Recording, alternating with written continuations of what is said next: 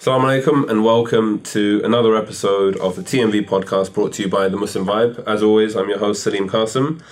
And this week actually we decided to change things up a little bit. So, and I think going forward as well we might go with this. So I've got a co-host with me, Jessica, who is our deputy editor.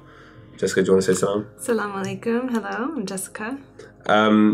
I guess we should probably, people know me because they hear my voice every week. Do you want to tell people about yourself?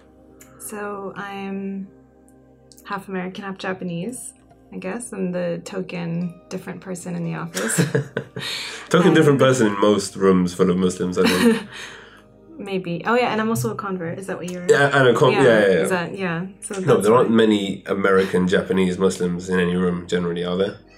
You'll be surprised. Really? I don't know any personally, but yeah, so there aren't essentially. And you've been working with us for about three months. 3 months, yeah. And you're enjoying yourself. Yes. I made sure that there was a yes there. Yeah, I think that's it by way of introduction. And do you want to tell people what we're going to be talking about on the podcast today? So today we're talking to Shaf, who is one of the co-founders of the Riz Test.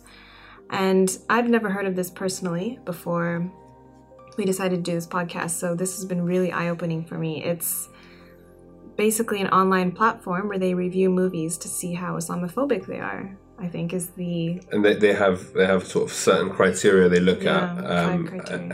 and you stress test a movie based off of this criteria, named after Riz Ahmed, because he gave it... Well, Shaf will tell us more about this on the actual podcast, but it's, to be honest, I really enjoyed our conversation with Shaf, and I'm sure you guys will too.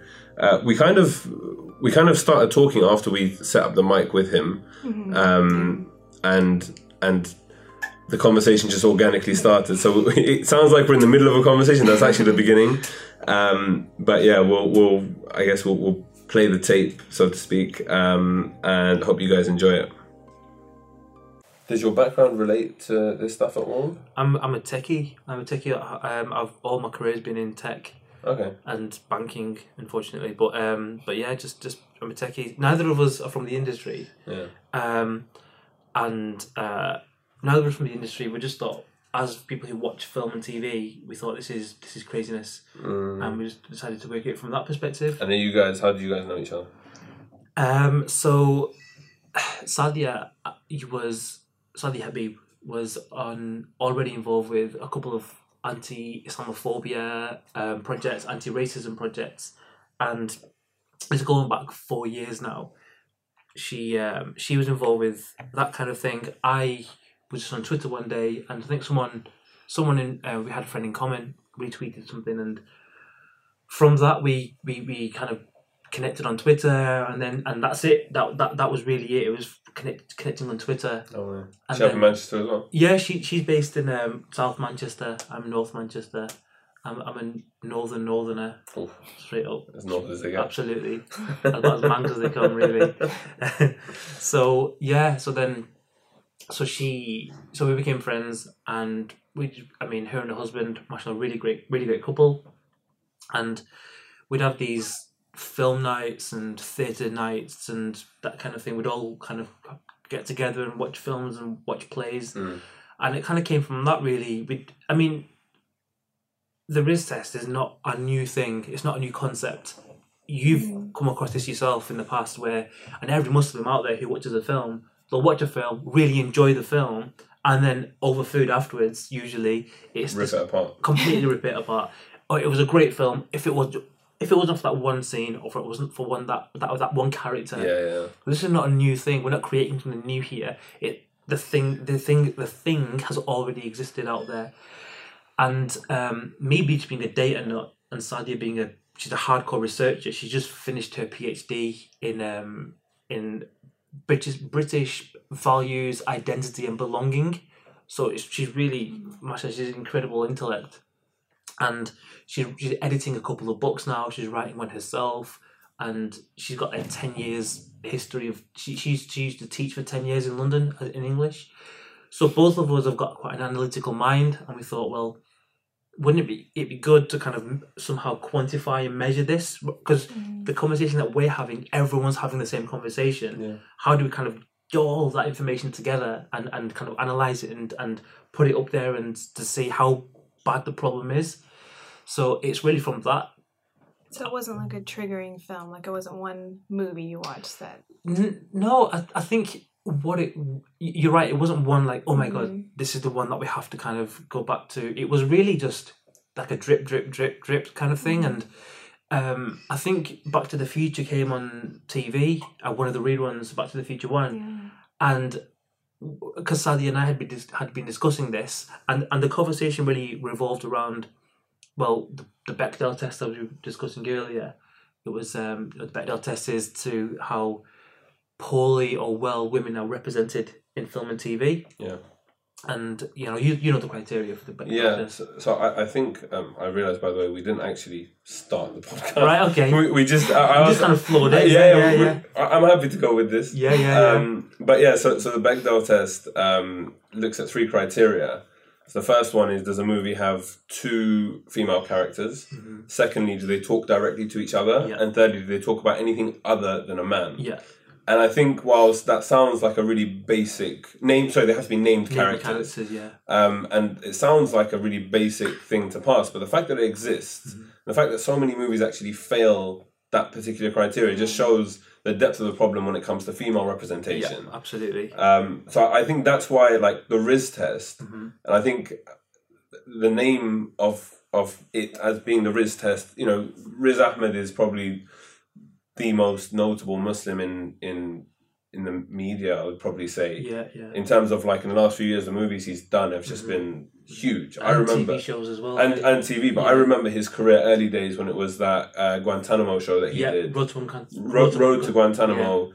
4 Lions for me was the best thing I've seen in a long, and still stands, to be honest, as like probably the best bit of satire. Yeah. And it almost, everything that we're looking at, or everything that you're looking at with the Riz test, kind of was encompassed in that very nicely, in terms of like just how Muslims are represented. And even like within the show, I remember very clearly there was a bit where the police raided his brother's house. Sorry if anyone hasn't, I mean, it's like 10, 15 years old. If you haven't seen it by now, I don't know what to say. If people haven't seen it by now, they're probably not listening to podcasts. To be fair,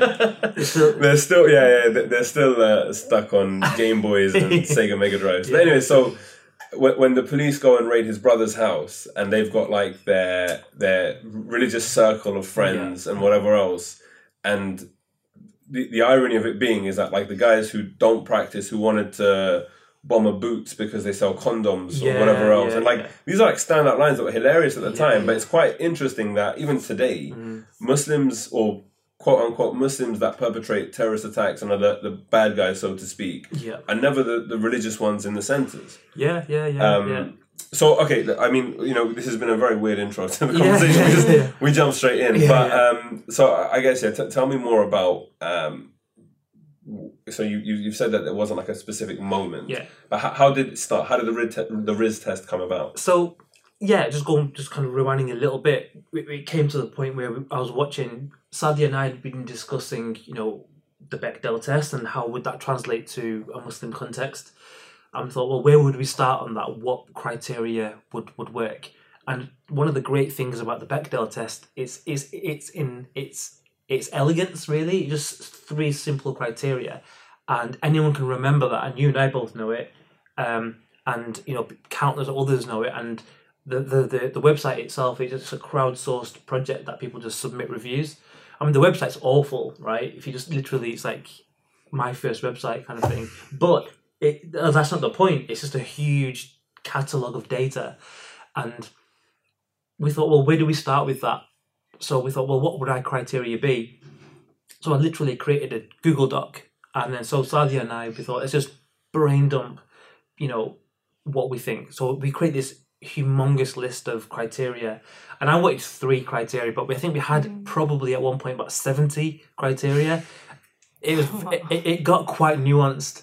And but we thought, well, you know what? One thing we did notice was there are actually 3 themes that have come out of all of these criteria, And we thought, broadly speaking, Muslims in film and TV are usually presented in the context of terror, in the context of culture, or the context of gender.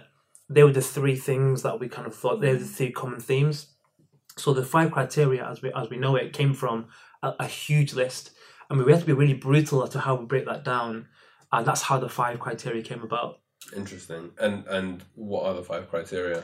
Yeah, so I've got them here because I constantly forget them. I always miss one of them. You went from 70 down to 5, and then you forgot the 5. You can probably tell me the other 65, right? Exactly. So, but the qualifying criteria is that, is there a Muslim character in the film, that identifiable Muslim character in the film? Okay. And that can be by ethnicity, by clothing, by name. Because sometimes they aren't named characters, but they're running around in a thobe or a shalwar kameez or just random Arab-looking clothes, or it's just by ethnicity. So it has to be identifiably Muslim, and if they're in the film, the first criteria is that, are they talking about the victim of, the suspected of, or the perpetrator of terrorism? The second one being, are they presented as irrationally angry? The third, are they presented as superstitious, culturally backwards, or anti-modern? Because oftentimes Muslims are seen as anti-progressive and just like these, crazy barbarians. The fourth one is, are they presented as a threat to a Western way of life? The Western way of life is often, put up on a pedestal of this utopian way that's the only way to live, really ignoring, thousands of years of history. But then the last criteria is actually split up into 2. If the character is male, are they presented as misogynistic, or are they oppressing a female character? And the 5B criteria is, if the character is female, are they presented as oppressed by male counterparts? And that's it, really. If a movie fails the Riz test, do you recommend what to do? I mean, do you want to boycott the film, or how do you move on after a movie fails, I guess? No, I think that's a really interesting question, because we don't want to say, don't watch the film, or or endorse the film. What we want to really just create is a data set and just say, look, is this kind of way of measuring Islamophobia in films and portrayal of Muslims in films, this data set has never really existed before. The conversation has, and it's the Riz test. The reason the Riz test resonates so loudly with lots of people is because it's not new. It's familiar to people, but we've never quantified that data before. And when we review a film, by the way, I should say that if the film fails any one of the criteria, it fails. Yeah. So if you fail one of them, the film fails, full stop. But it's a good question. We do say that it's up to the viewer, really. But what we're trying to cultivate and develop is a critical way of looking at things.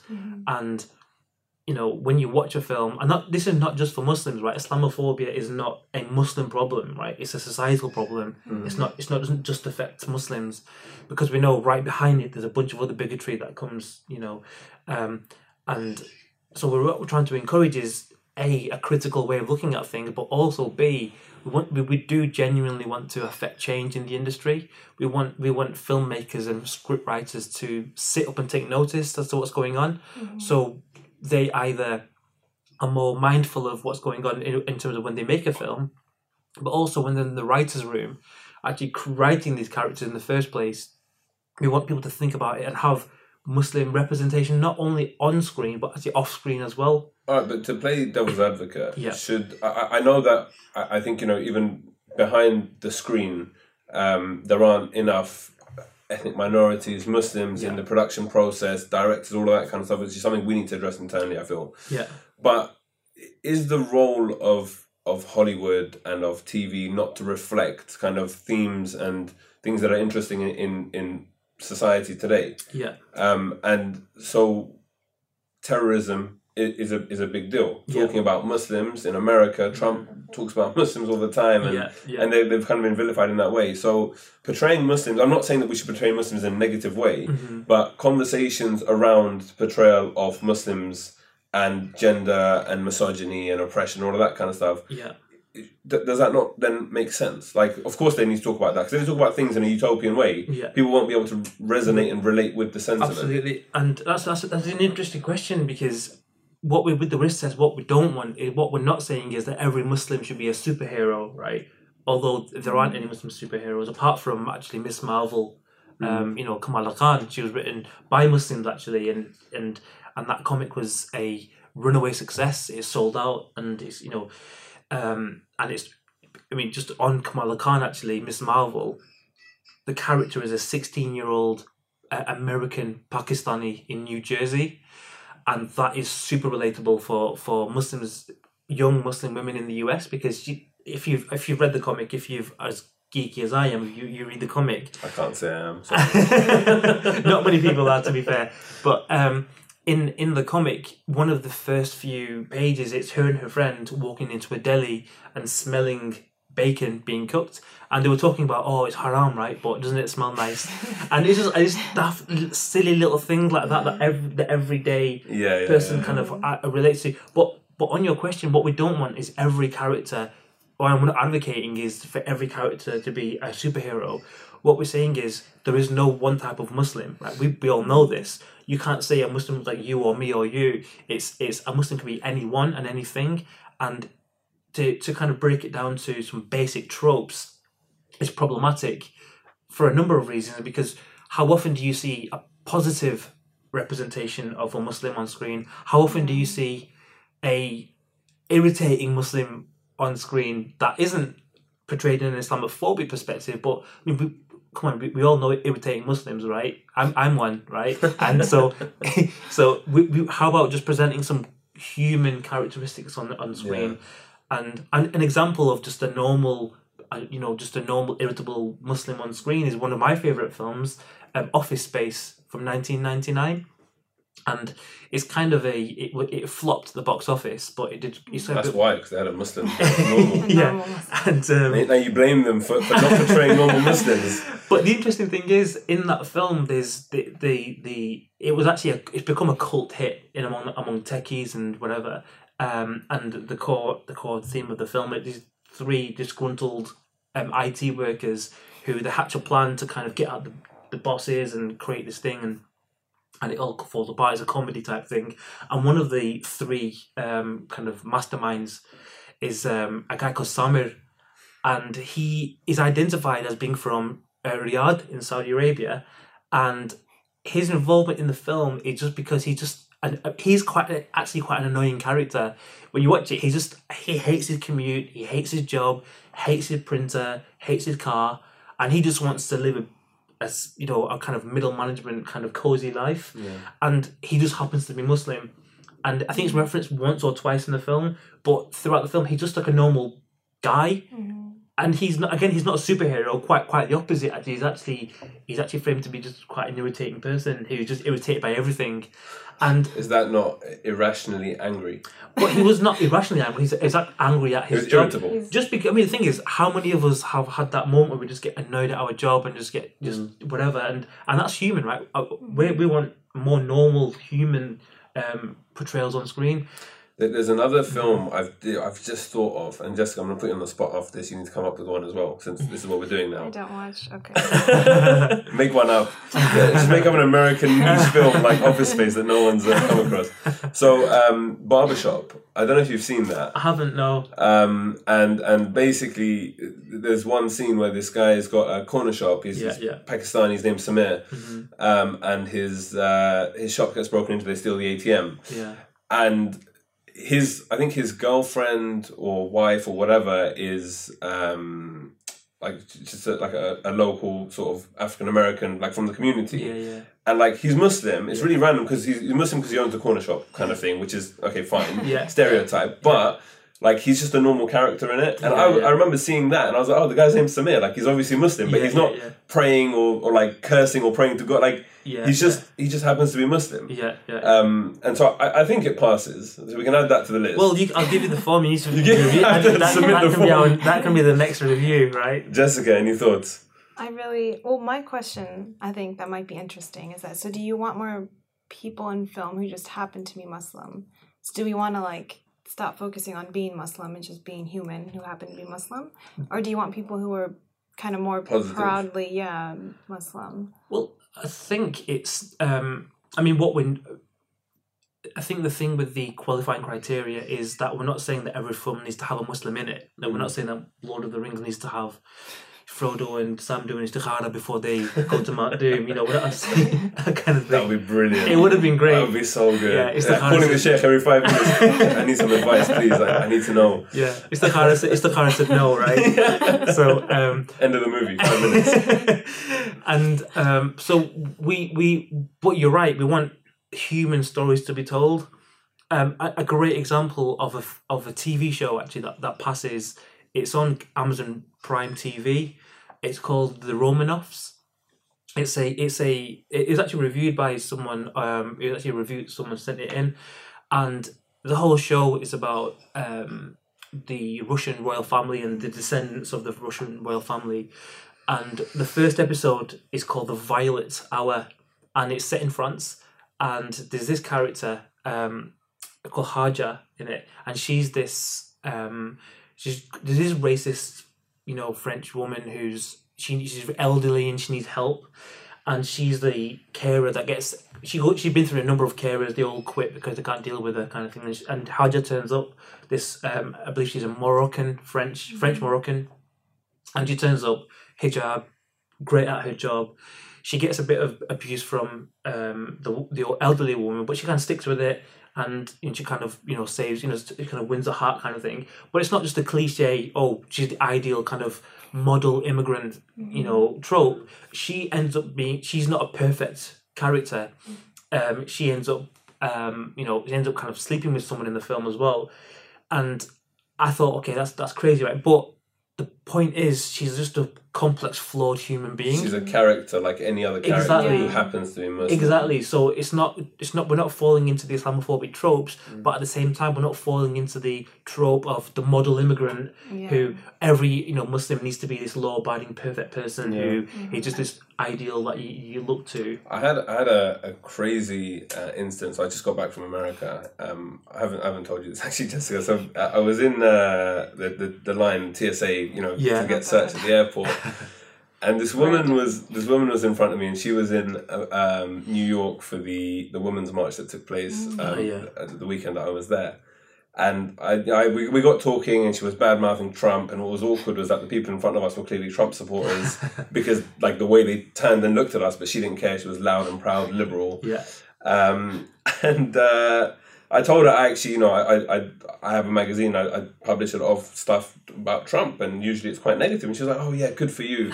And she was like, "So what's the magazine about?" I was like, "It's called The Muslim Vibe. It's for like a Muslim audience." So she goes, "Oh, so you're one of the good Muslims then?" Oh really? Yeah. And I was like, "Wow, so you're meant to be liberal and like an activist," and I was like, "Okay, cool." And then in the same breath, she was like, "Do you have a bomb under there?" I was wearing like a jacket. It's freezing in New York. Yeah. And it was a joke. Yeah. But I'm thinking like, these are meant to be the people that don't mind us, that can tolerate us, that's the kind of reception. I was gobsmacked. I mean, it got worse, but it's well, in fact, no, it is related because I told her I had a daughter, and she was like, "Oh, has that now changed your perception about like the role of women in society?" Wow. And I had to like explain to her that like a lot of the stuff that she's probably seen is very cultural, and it's like Arab culture, for example, which has then been transposed onto Islam. Islam is very pro women's rights and everything else. But like she just then moved on to insulting me from a different angle. But it's crazy that when we talk about Muslims, even like the good non-Muslims, so to speak, in quotation marks, they still have these like preconceived notions about us, and that's only kind of furthered by this. And so that's why I always feel like I have to be sort of loud and proud Muslim when I engage with people and interact with people, and I try and bring Islam into things just to show them that I'm a normal guy queuing up for my groceries, to pay whatever, but like I'm Muslim. Yeah, absolutely. And so. But then, in a way, that's a shame as well that you feel obliged to do that, right? Why can't you just live your life as But that's because we're fighting against like the mainstream narrative. Absolutely, We're fighting against when they talk about grooming gangs in the UK. When they're Muslim grooming gangs. When they're white, it's just names or troubled faces. person with troubled upbringing. Yeah. Well, no, but even then, like if it's a gang of guys, they won't yeah. call them Christian. No, that's true. Even though they're probably Just born the- Christian, the same way that these guys are born Muslim, but don't practice the faith. Yeah. So it's a mess. I think it's hard to be just a boring Muslim, you know? Like, you either have to be a really good Muslim or a really bad Muslim. Yeah. Yeah. And it's weird when you're just kind of normal and boring. Yeah. And I think we do need that, though, kind of boring Muslims who are almost not interesting. Yeah. And that in itself makes them more interesting, because you're just like... It's sad. It I is know. sad, and I think that's what we want to see on screen, because that's relatable, right? It's ultimately Muslims are human, and it's having Muslim represented across the board, and with the Riz test, we're not on day one. We're not trying to transform the film industry. That's the end goal, right? We want to make sure that people take note for these things, but what we want is just human representations on screen, but we're not anywhere near that just yet. It's craziness what we're seeing on screen. Slight change of pace. It's called the Riz test. Yeah. Has Riz Ahmed himself? Does he know about it? Did he give you rights to using his name? Yeah. Did he try to sue you? What's the situation? So that's really and interesting. where did the name come from as well? So as I mentioned at the beginning, it was really called the Bechdel test for Muslims. That was the criteria. That was the kind of the working title.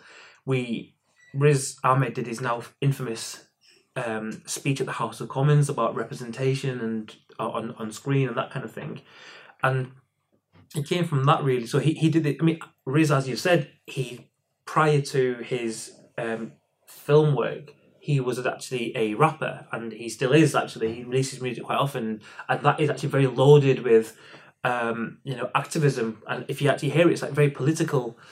And even before that, he would describe himself as an activist, and so his speech was great, and it's on your website actually. So it's the speech is wonderful. And when he did that, we thought we need to call it something, but Riz did his speech, and we thought, well, we have to call it the Riz test. It just sounds great. Timing was perfect. Timing was absolutely perfect. So we named it the Riz test. So you guys have been working on it before he gave the speech? We've been working on this for probably 3 years. We've been discussing it, and we've both got full-time, jobs and careers and stuff. Yeah. And so with that, it takes time to kind of get your head around things. But along the way, we've been discussing it, formulating it, nailing down the criteria. He did his speech. We ended up calling it the Riz test. Then we launched it last summer on Twitter, literally just creating the handle, getting it out there, following a bunch of people.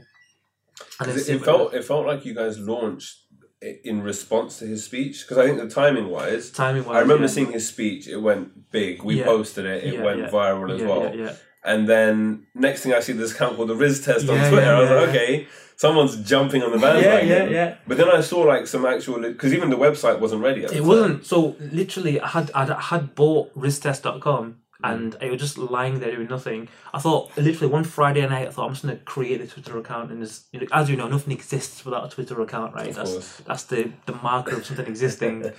And so I created it, went out there, and within a week, we had hundreds of people retweeting. And we'd put out maybe 2 or 3 tweets. I think we put the criteria, and that was it. And the criteria blew up. I remember. It did. It really did. No pun intended. Sorry, that doesn't pass the Riz test. So it went everywhere, and then we were completely unprepared for it. And then, funny you mentioned Riz's name. So me and Sadie were talking about, oh my god, look how many people follow the account, and this is a week in, and we're on the phone one day, and I think at that point we had a number of journalists follow us, and then we were saying that, I wonder if Riz has heard about this, and because it was done in like an homage to him, right? And so the conversation we were having was either he's going to get behind this and really kind of resonate, or he's going to send us a cease and desist. You know what I mean? Stop using my name. And I went, let's shake this thing off. These crazies from Manchester. And literally half an hour after having that discussion, I'm at work. I'm just doing my thing with this client, and my phone just starts going berserk, and I look and I scroll down, and Riz quotes us on Twitter, and he puts out, never had anything named after me before, but this is much needed, excellent work. And all of it is tens of thousands of followers start going, yeah, this is great as well. and then so we thought, okay, well that's not suing us, that's good. So he's taken it in the right, and since then we were approached by a number of news outlets from around the world, film blogs and all that kind of stuff, get in touch with us. And Vice Canada got in touch with us, and they said, look, we want to do a piece on this. And so we did. We did an interview that went live on Vice.com rather than just Vice Canada, which was wonderful. Wow. And straight after that, Metro. That was in January, the Metro piece? It was... I think it was just before Christmas. I think November. I think it was. Okay. And that was Metro News. So this was at metro.co.uk. Got in touch with us. Okay, yeah.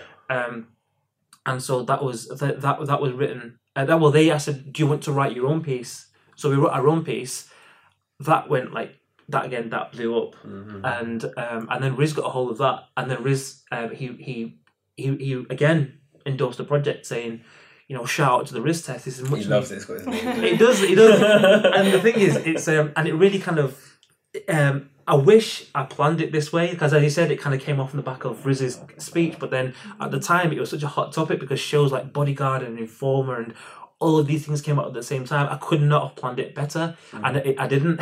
It was literally just this coincidence, and because Riz giving his like a public endorsement, it was great, and so yeah, that's where it's come from. We have had a little bit of dialogue with Riz behind the scenes. And I think that's about as much as I can say about that. Oh, exciting! It is exciting, inshallah. So it's so we have had a bit of dialogue. As long as we can jump in on those DMs that you don't make it a three-way conversation. So he followed us on Twitter, right? So I thought, I kind of felt like, oh, well, how long is it before I can send him a DM, right? So literally, I was thinking, is it the 2-day rule? Yeah, what is it? So then. So I waited for a little while, but then I went ahead and slid into his DMs. You say you waited a little while. It probably felt like 3 hours. It was probably about 5 minutes. 5 minutes. I've been in those situations. I need to message this person, but when do I? Yeah, exactly. So it was. So we sent a message, and I thought, he was doing his film Venom at the time. And just a low budget. Just as it is. Throw away. I thought, but he replied within like a day. And I could not believe it. Honestly, I felt like a teenager kind of thing. Yeah. And it's completely. But he replied and he goes, "Look, this is great what you're doing," and messages have gone on since then, and there's. I'll tell you once we stop recording. Okay, I like this. This is good. So it's. If you want to find out, guys, then you're gonna email me. I'll let you know what he says. Okay. I guess also it would be interesting to know some examples.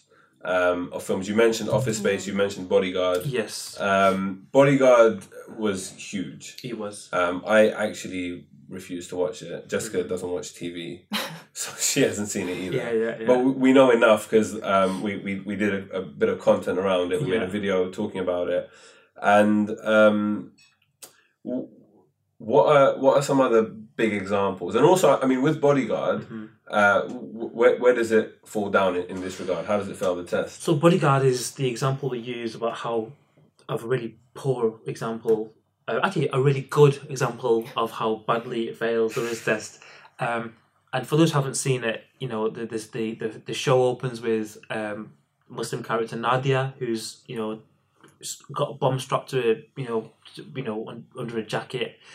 And she's portrayed as this kind of oppressed woman who'd been forced to, undertake this terrorist attack, and the story arc goes that episode 1, spoiler alert if you've not seen it yet, but it goes from her being this oppressed woman terrorist to the end of the show. The big reveal is that she's actually the mastermind. Everyone underestimated her. She's actually the mastermind and not the oppressed one, and that's bad enough in itself. Bodyguard fails each 5 of the criteria within the first 12 minutes of the first episode. 12 minutes. First 12 minutes. Every I kind of want to watch it now. Just watch the first 12 minutes. Watch it to hate it. It's really almost, it's they've taken like this bingo of Islamophobic tropes, and they just hit it every single one within the first 12 minutes, and so it's awful in that regard. But the crazy thing is, the writer Jed Mercurio, he's actually a very accomplished writer. He's written a number of things on TV, In the Line of Duty, again another very successful show on the BBC. He actually came out because it wasn't just the Riz Test who came out and said, look, this is wrong. Lots of people did. And he felt obliged to respond to that on Twitter. And I actually think he did an interview with the Radio Times saying that, no, it's not Islamophobic. I'm not being Islamophobic. Just watch it to the end. You'll see how I subvert this narrative. And he was thinking, I'm empowering this woman and that kind of stuff. But really, empowering her to be a terrorist. Empowering her to be a mastermind terrorist. A mastermind terrorist. And it was, and that was the shocking thing, that he actually thought he was being really progressive with it, which is bananas really, because so that's like an added kind of like salt in the wound that he thought that he was being so clever with it, and he actually started blocking a lot of people on Twitter that were criticizing him, and. There's an organisation called Act for Change, and they as you can imagine, they work to promote underrepresented actors in the industry. Yeah. And he ended up blocking them and a bunch of others, and so we created a hashtag blocked by Jed, and so we kind of started talking about who else had been blocked by Jed, and then on the back of that he started unblocking people, so we knew we were getting through to him. And then he actually agreed to engage with Act for Change and a couple of other people, which was great, which is really positive out of it. But the crazy thing is, Bodyguard isn't just a show that went out there; it's a show that's done incredibly well. It's the most successful drama that the BBC has put out in the last 10 years. It's the market share is unbelievable. I think 10.7 million viewers of the final episode. And that's a combination of TV and iPlayer and all that kind of thing. And take it a step further, the rights to the show had been sold to Netflix. So rather than the Bodyguard going out to the UK audience, it's actually now going out to a global audience. And it's a very talked about show. This is scary. It's winning awards, right? It's winning Golden Globes and that kind of thing. I think the good thing, or not the good thing, I remember when the Road to Guantanamo came out in the UK, this was like, 10, 15, God knows how many years ago. I only caught the last. It was, I don't know how many episodes there were. It was quite short, like a mini-series. It was like 3 or 4, something like that. Yeah. I only caught like 1 or 2 of them, because that was in the days of like you have to be home, sat in front of the TV to watch it. Yeah. There was no iPlayer, there was no nothing. And you had to hope that you made it to one of the reruns that was on TV. Yes. And you knew how to work the VHS recorder with times and oh god, those were the days. I used to watch wrestling when I was a kid, and I would always mess up the time because it was like 1 a.m. That's it. And it was this too much of a tangent. In terms of shows, what other shows would you say fail as spectacularly as Bodyguard on as wide a scale? Well, I think another example would be Sicario 2. I mean, I've not seen Sicario 1, but Sadia, she reviewed it, and the actual film has nothing to do with Muslims. It actually represents Hispanic communities very poorly, but at the beginning there's a scene where there are Muslims praying. They're praying. They do this terrorist attack, and that's it. There's nothing more to do with the film.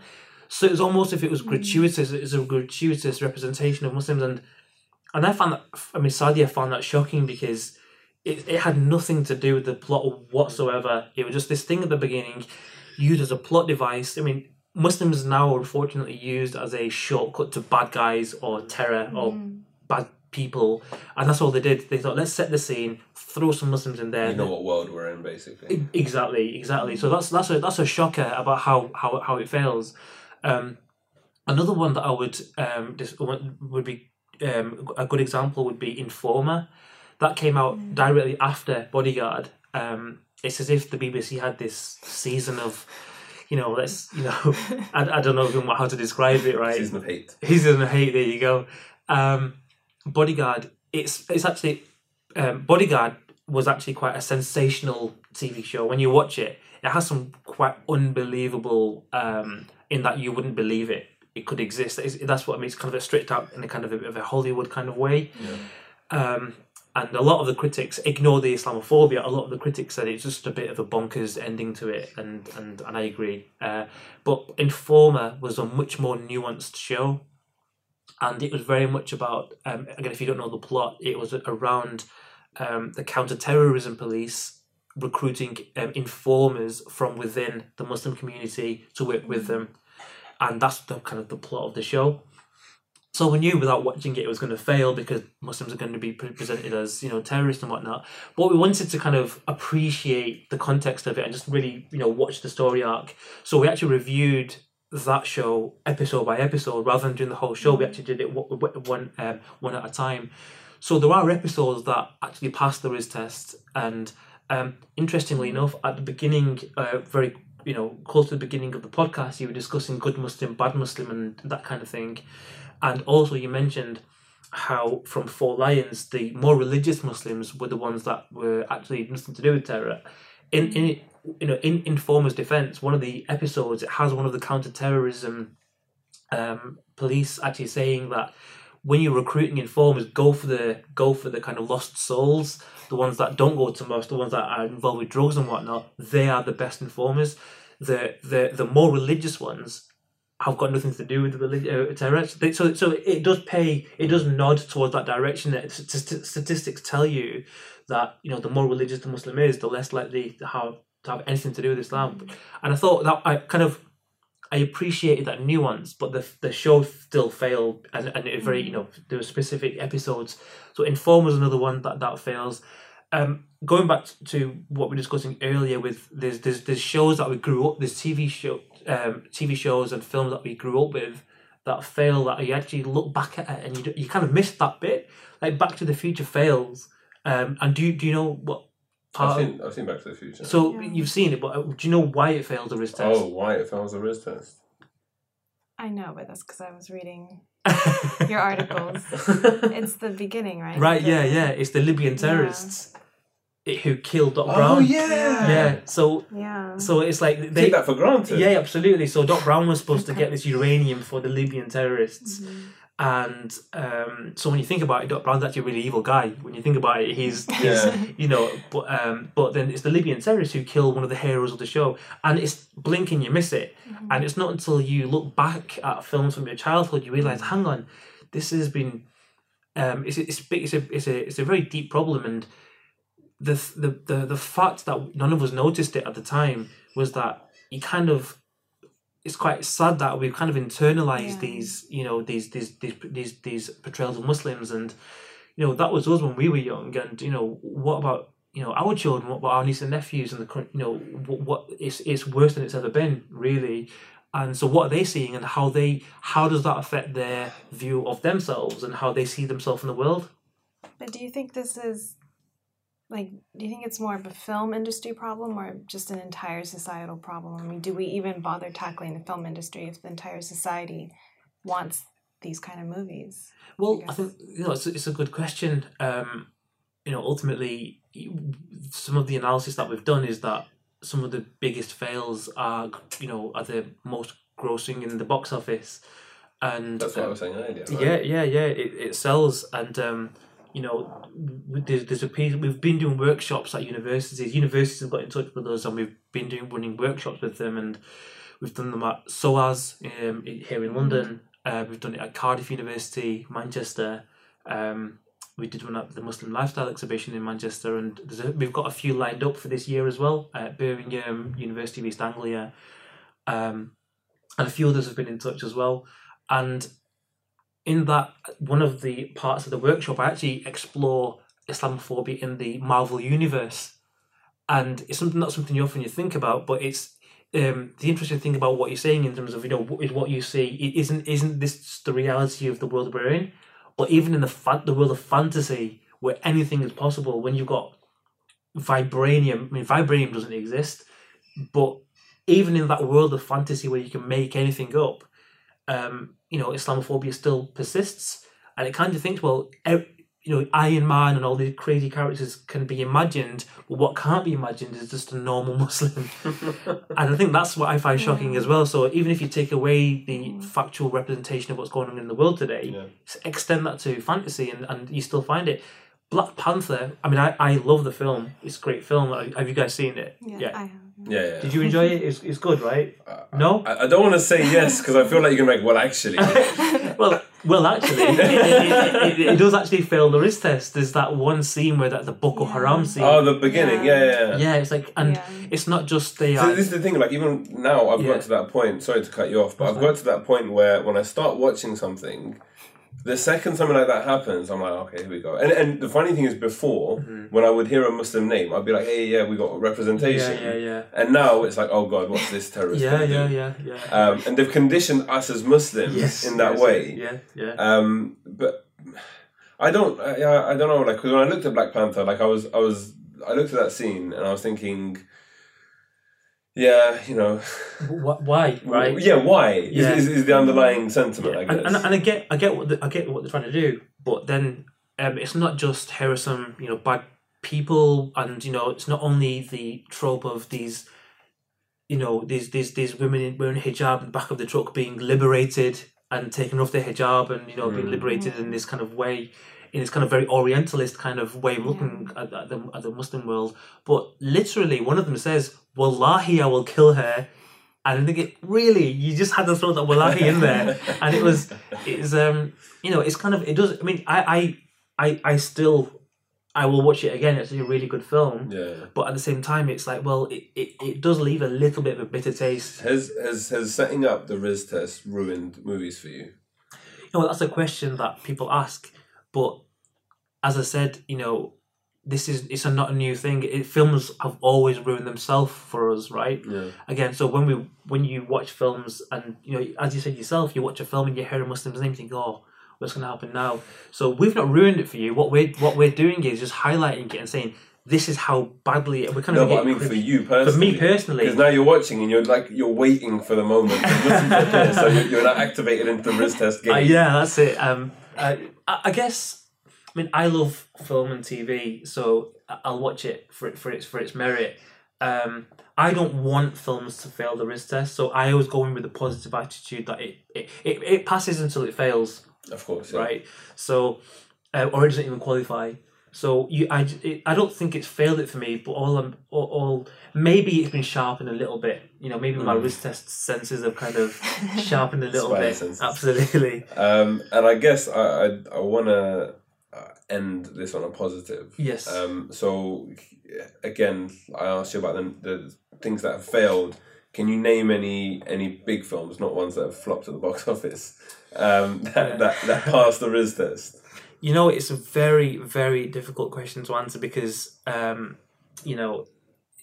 are very few actually big blockbusters that pass the Riz test.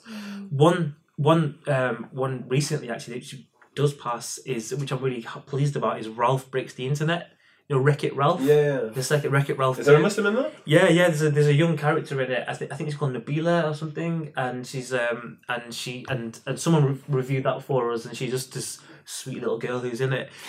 So that's not really. I mean, it's a cartoon type Pixar type thing, but we found that more TV shows pass than films that we've so far. We've had just shy of 100 reviews now, and that has come from around the world. So since we launched the Riz test, we've had contributions from the UK, from New York, from San Francisco, from LA, from Canada, from Europe, from everywhere.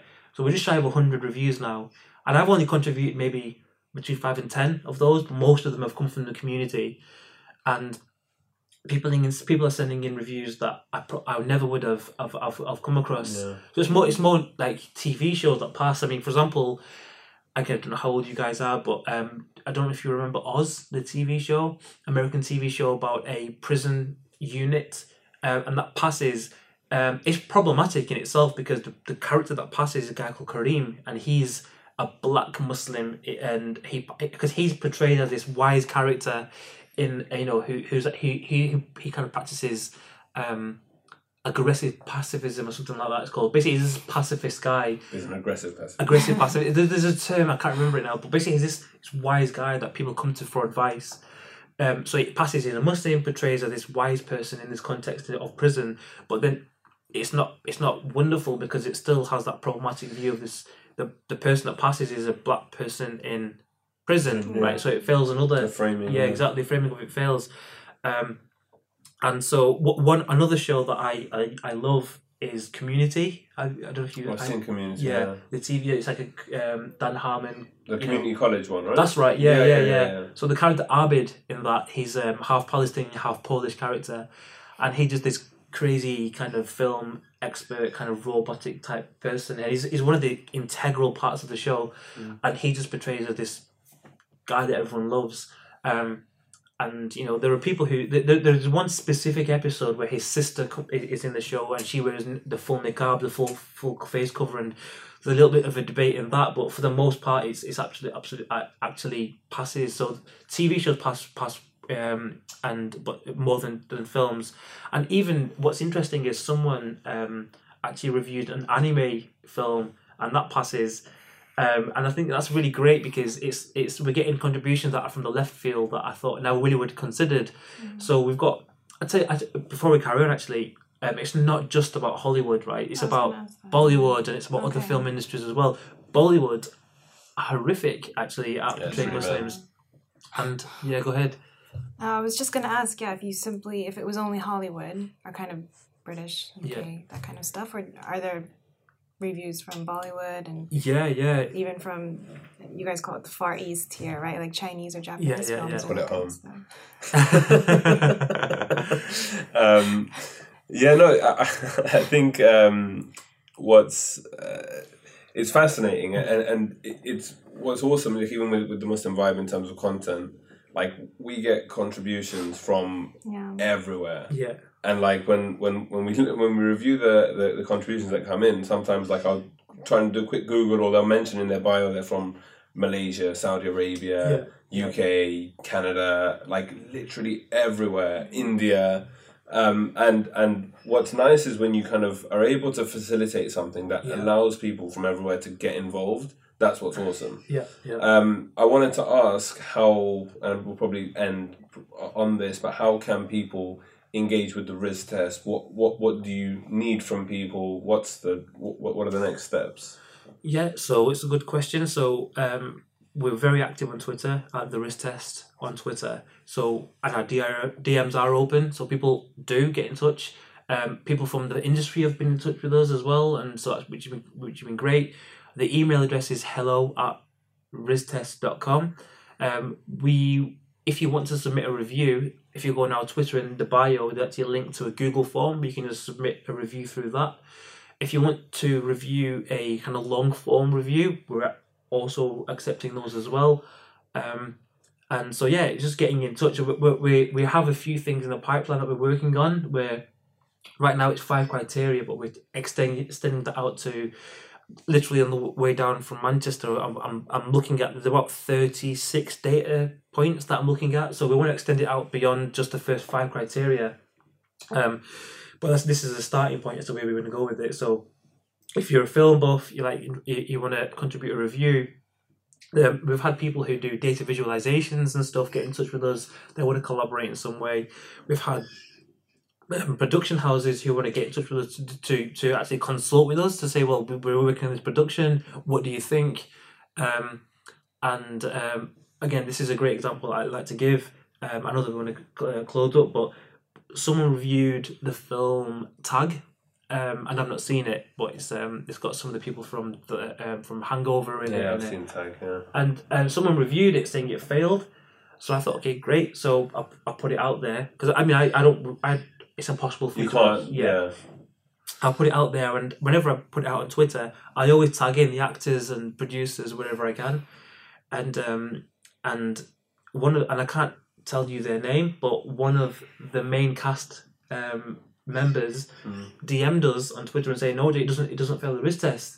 And not only that, but they provided like evidence as to why it doesn't. Wow. So we were referring to one specific, because you've seen it, it was the wedding scene. and someone was getting married. Yeah. And the cast member said, no, here's a link to that scene on YouTube. Yeah. It doesn't fail. Watch it again.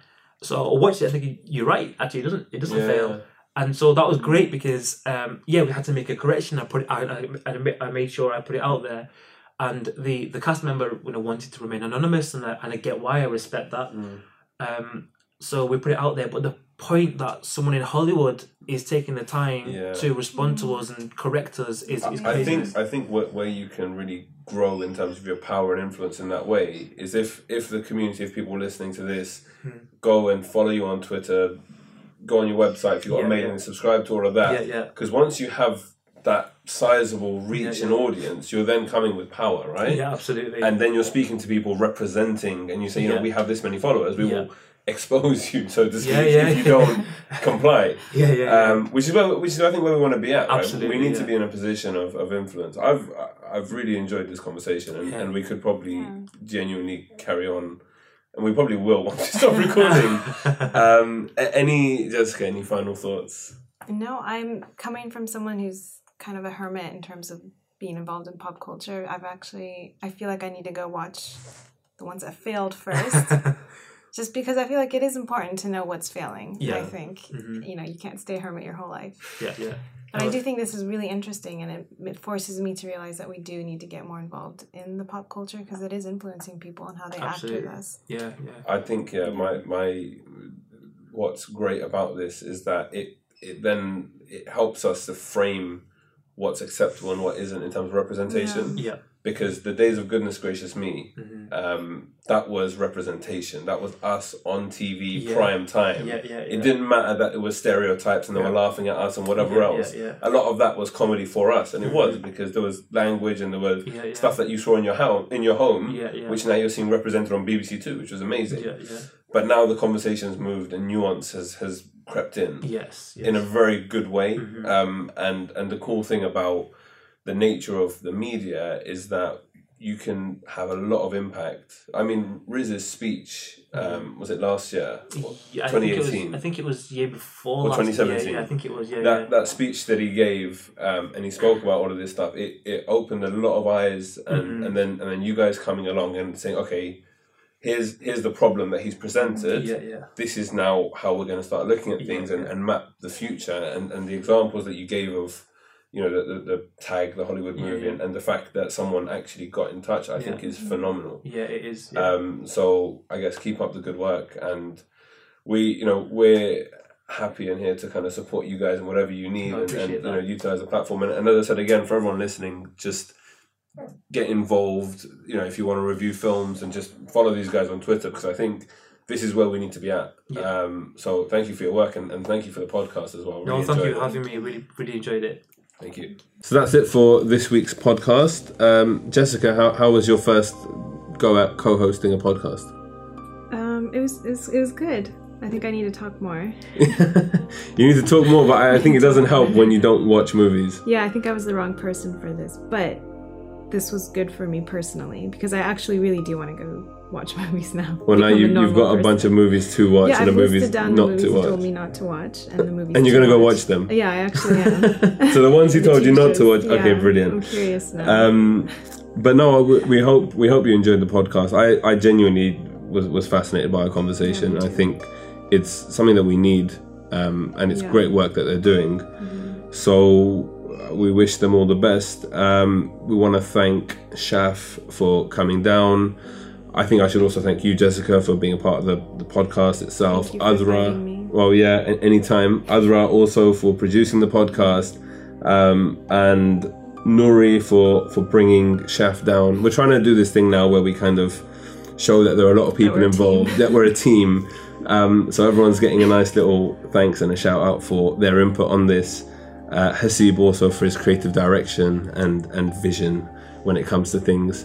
That's it for the podcast. In terms of next steps and future podcasts, we've got quite a few interesting guests lined up, where hopefully, well, okay, I'm probably not gonna name drop just now, but yeah, just keep listening to the podcast. Please do subscribe on whatever platform you're listening on.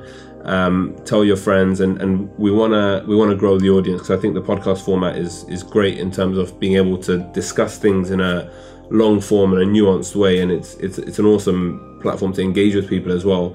So do keep listening, do subscribe, give us a 5-star rating if you can on whatever platform you're listening on, and also more broadly as well, we rely in part on donations and support from our audience and from the community. So if you're able to, it would be absolutely amazing, and it would mean a lot to us if you could support our efforts and endeavors financially in whatever way possible. Just, as little as £5 or £10 a month can go a really long way. You can do that on themuslimvibe.com/support. And what else do I want to say?